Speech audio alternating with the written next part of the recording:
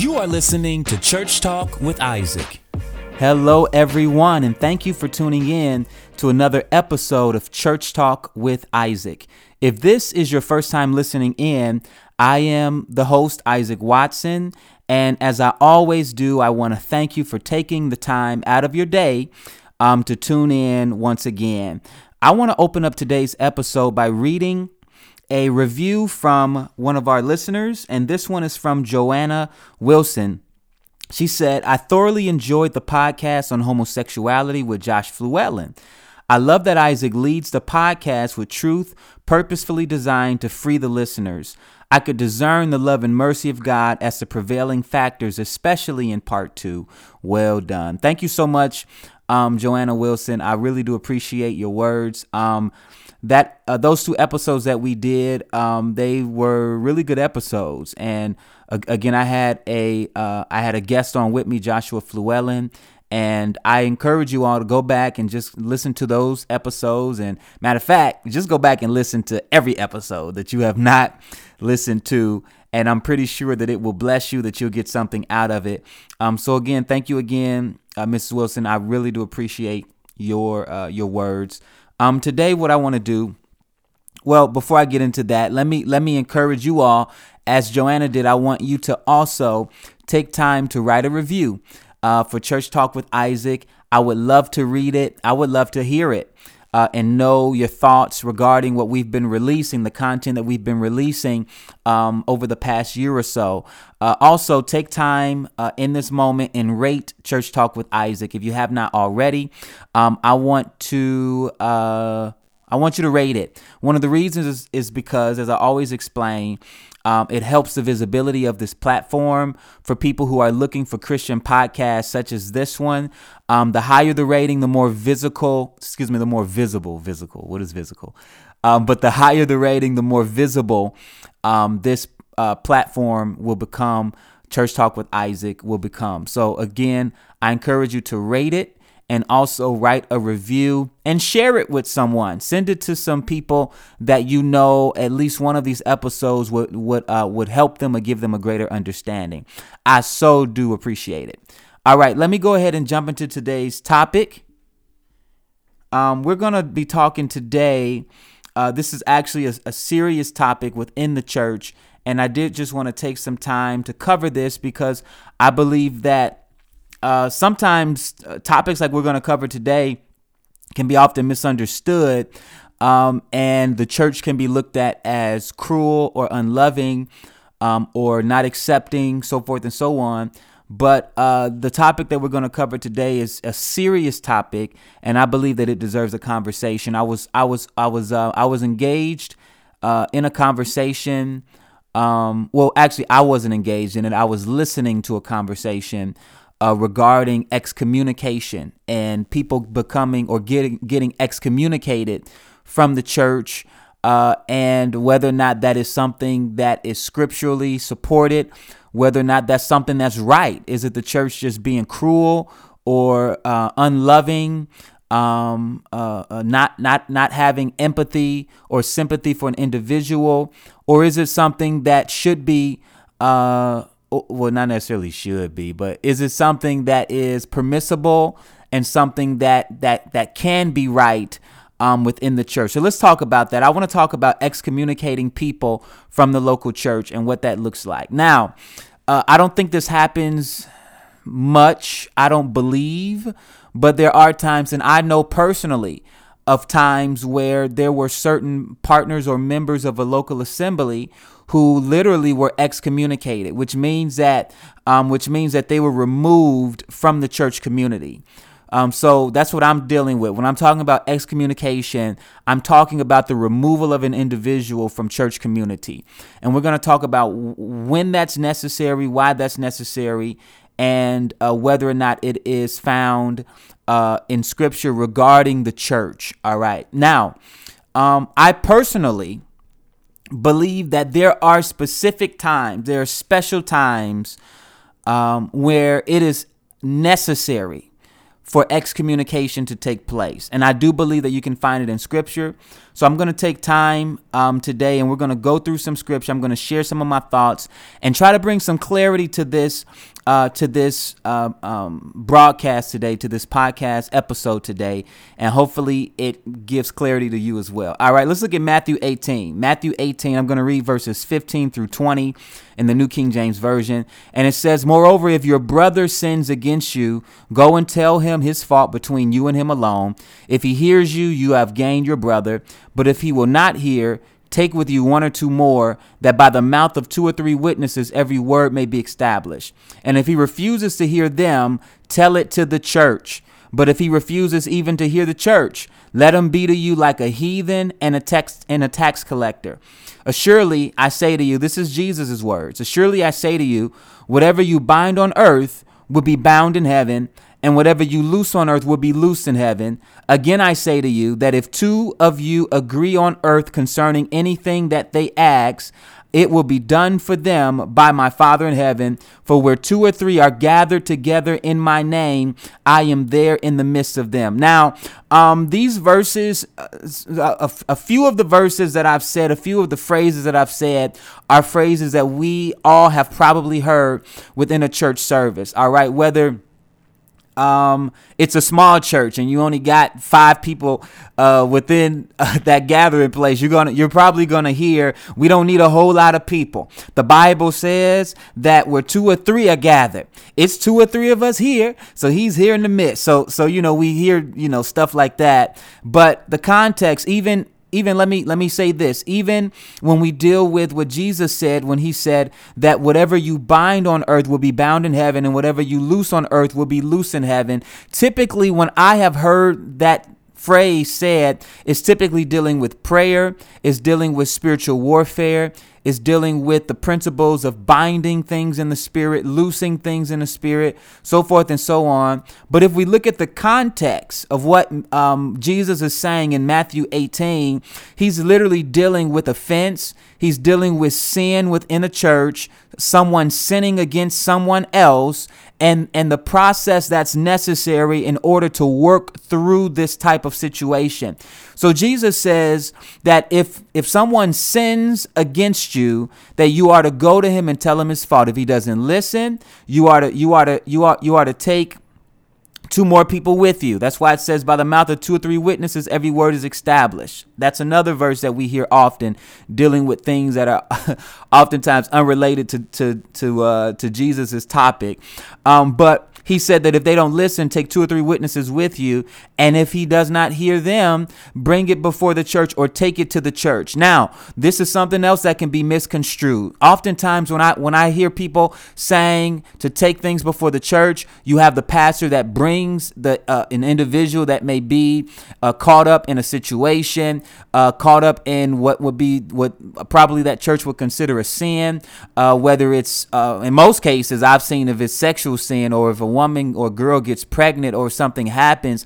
I've heard of incidents where they had to come before the church publicly and to repent, but I don't believe that is the model that Jesus is actually talking about. He's saying that if someone is unrepentant, and if you bring it to them and they don't listen, if you take 2 or 3 witnesses with you and they don't listen, that you are to take it to the church. In other words, I believe he was saying that you are to present the case to the church government, to the legislative authorities within that local church. It could be the pastoral team. It could be the eldership, whatever the case may be. It doesn't mean to bring it before the entire congregation. It literally, I believe, is referring to them bringing it to the church authority so that the church authorities can handle the matter.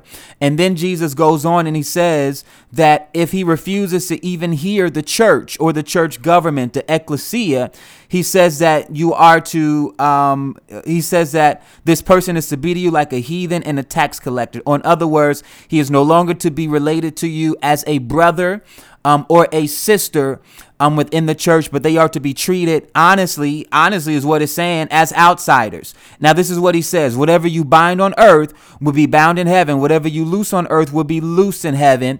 And literally what that is speaking to, if you look at Let me give you a Bible translation that I believe articulates this better, because when we say whatever we bind is loosed, it can often give the impression that whatever we say, God affirms. But literally, whatever you bind or loose, if you look at the Young's literal translation, or even in the Greek translation, it says whatever you bind already having been bound, and whatever you loose having already been loosed. So in other words, what that means is that we are not the ones who are dictating the binding and the loosing. We are taking our cue from heaven. Let me say that again. We are not the ones who are telling heaven or God what to do. We are taking our cue from heaven. Whatever you bind on earth will be having been bound in heaven. Whatever you loose on earth will be having been loose in the heavens. So in other words, when we set something in place on the earth, we are able to do so because we have already received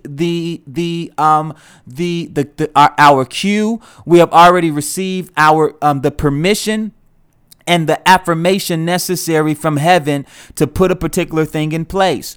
And in this context, is not talking about binding and loosing demons or angels or spiritual activity, winds and fire and breath and all that stuff. This is dealing with binding and loosing as far as what will be identified as something that is set in stone or set in place within the church because of heaven's approval of a thing. So in other words, if you excommunicate this person, or if you treat this person as a heathen or as a tax collector because of their unwillingness to repent, heaven backs your decision because you've actually received wisdom from God as far as how to handle that situation. That is what the context is when it's speaking about binding and loosing. Another thing is that excommunication should not be something that is solely determined by one individual, one person, or the senior pastor or senior leader. And I've seen that where if a leader has an issue with an individual, that I've seen that individual being treated very poorly, being treated wrong, or even excommunicated from a church because that leader had an issue with them. Now, I've seen instances where the leader was wrong and the leader did not handle things the way that they should have been handled. That leader did not that leader was not right in all of his positions. He was wrong. He had some play within the scenario that occurred, and people were wrongly excommunicated. So I believe that excommunication should not be something that's decided by one person.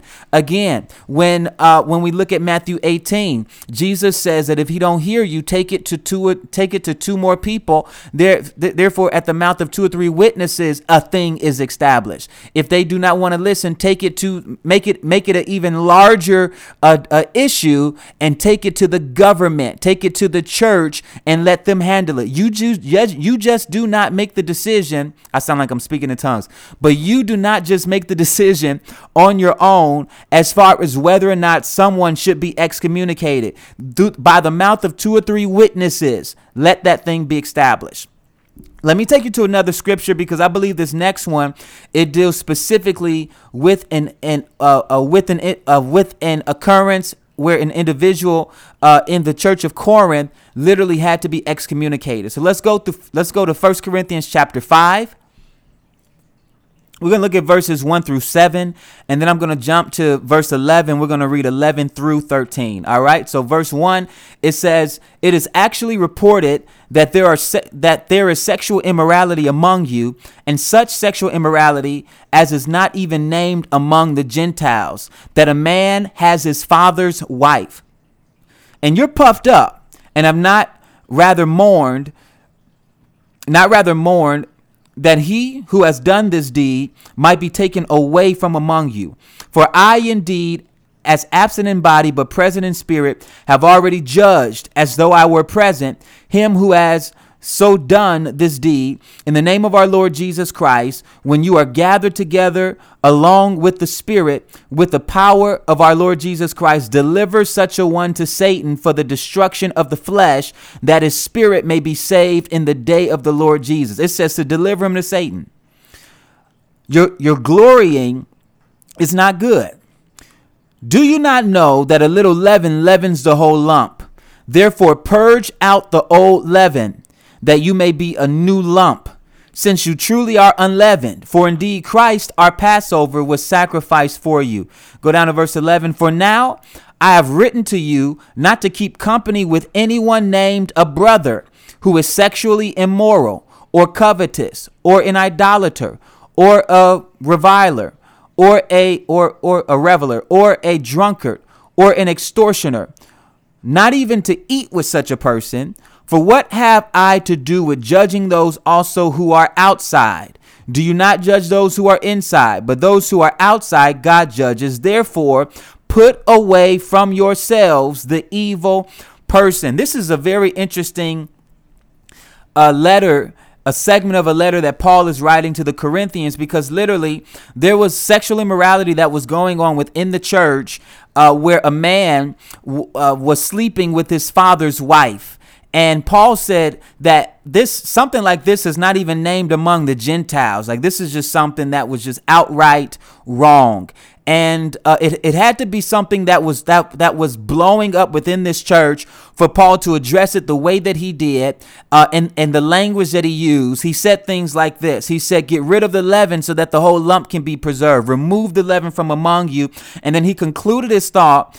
With this. He said, therefore, put away from yourself the evil person. Now, one thing we have to understand about this language is that Paul is referring to a sinful act that is just not affecting that the man's father, but it had to be something that was spreading among the congregation in general, because he used the phrase, a little leaven leavens the entire lump. So in other words, your toxicity is beginning to spread.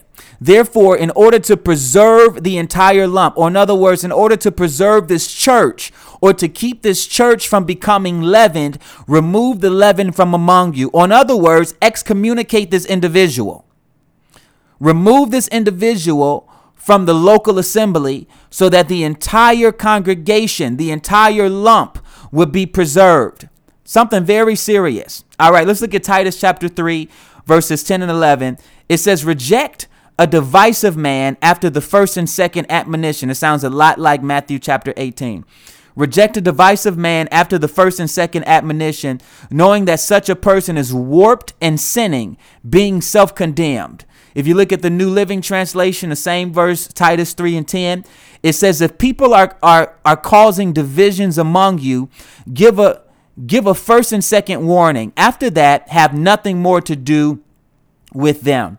So this is something that we see is very serious. Now, let me say this. When the Bible talks about do not have fellowship with a sexually immoral person, or people who may have issues, or people who may be living in certain sinful lifestyles, one of the things that we have to understand is that Paul is talking about people who are in unrepentant sin.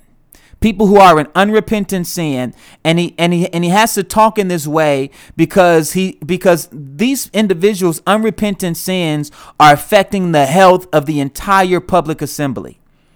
And something else that we have to understand is that excommunication is not something necessarily that's for the well-intended but weakened soul. And so it's not talking about someone who just has certain struggles, someone who has not been fully delivered. This is literally referring to people who are corrupted, people who are unrepentant. The Bible scriptures talks about people who will be as wolves in sheep's clothing, who will find themselves among the congregation, which is why elders are important within a local assembly, that they can be those who are called to protect and to govern and to oversee the flock of God, protecting them from wolves that would pop up from the inside, and also from those who would try to infiltrate from the outside. So it's dealing with wolves who will enter in, and it's dealing with those who are toxic, those and those whose toxicities are spreading throughout the congregation, and ultimately because of that creating more division and more sin within the church. It ain't talking about people who just got struggles or people who just got issues and they're accountable. They're trying to walk through their processes, so forth and so on. They're looking for deliverance, but they've not found full deliverance. It is not talking about those types of people necessarily. All right. So this is something that we have to understand as well. Excommunication, or removing an individual from a church, for one, it should be the last resort. That's not the first thing that a church should go to. I believe that there are certain processes that should be taken in order to try to help the individual. But if they are unrepentant and they refuse to turn, excommunication is a final resort. Now, this is the thing. Excommunication, or the removal of one from a local assembly, is actually not intended to leave someone in devastation. It's actually intended to be a final restorative method, a final restorative method, or restorative process for the unrepentant. So, in other words, it's intended that they may. Honestly, the excommunication is intended for them to develop a godly sorrow, that they may be weighed by the severity of their sin, the severity of what they've done or what they are doing that is causing a pollution, a polluting of the congregation. And hopefully, they'll look to return to the church with a repentant heart after seeing how tragic and how damaging their acts and activities have become, and the measures that had to be taken by the church in order to preserve the flock of God. It's not something to leave an individual in a devastating period, a place where they are just delivered over to Satan and left there. The purpose of delivering someone over to Satan for the eating up of their flesh is so that their spirit will be preserved. That's what Paul says, so that their spirit will be preserved before the Lord. So in other words, so that they would come, their conscience would be seared with the coals from the altar of the Lord. In other words, so that they would begin to become convicted by their deeds, and so that they would be restored back unto not just salvation, because I don't believe excommunication is necessarily a salvation issue, but so that they can be restored back into the community. Now, 2 Corinthians chapter 2, verses 6 through 8. This says something very important, because I believe that Paul was talking about the individual that had to become excommunicated in 1 Corinthians. And he says this in 2 Corinthians chapter 2, verse 6. He says, "This punishment which was inflicted by the majority is sufficient for such a man, so that on the contrary you ought rather to forgive and comfort him, lest perhaps such a one be swallowed up with too much sorrow. Therefore, I urge you to reaffirm your love to him." Excommunication does not mean that you do not love the individual. As a matter of fact, as a final step for an unrepentant individual who is corrupting and polluting and causing the culture of the local assembly to become toxic, excommunication is actually an act of love. And if that person, and hopefully the prayer is that that person would come back to repentance, Paul's admonition is that they would come and be comforted, that they may actually know that what happened was not happening because we hate you. It was not something that was done because we want to see you destroyed, that we want to see you face destruction, but ultimately we want to see you restored. And as so, we're going to receive you. We have forgiven you, and we have restored you back into the local congregation and the gathering of the local assembly.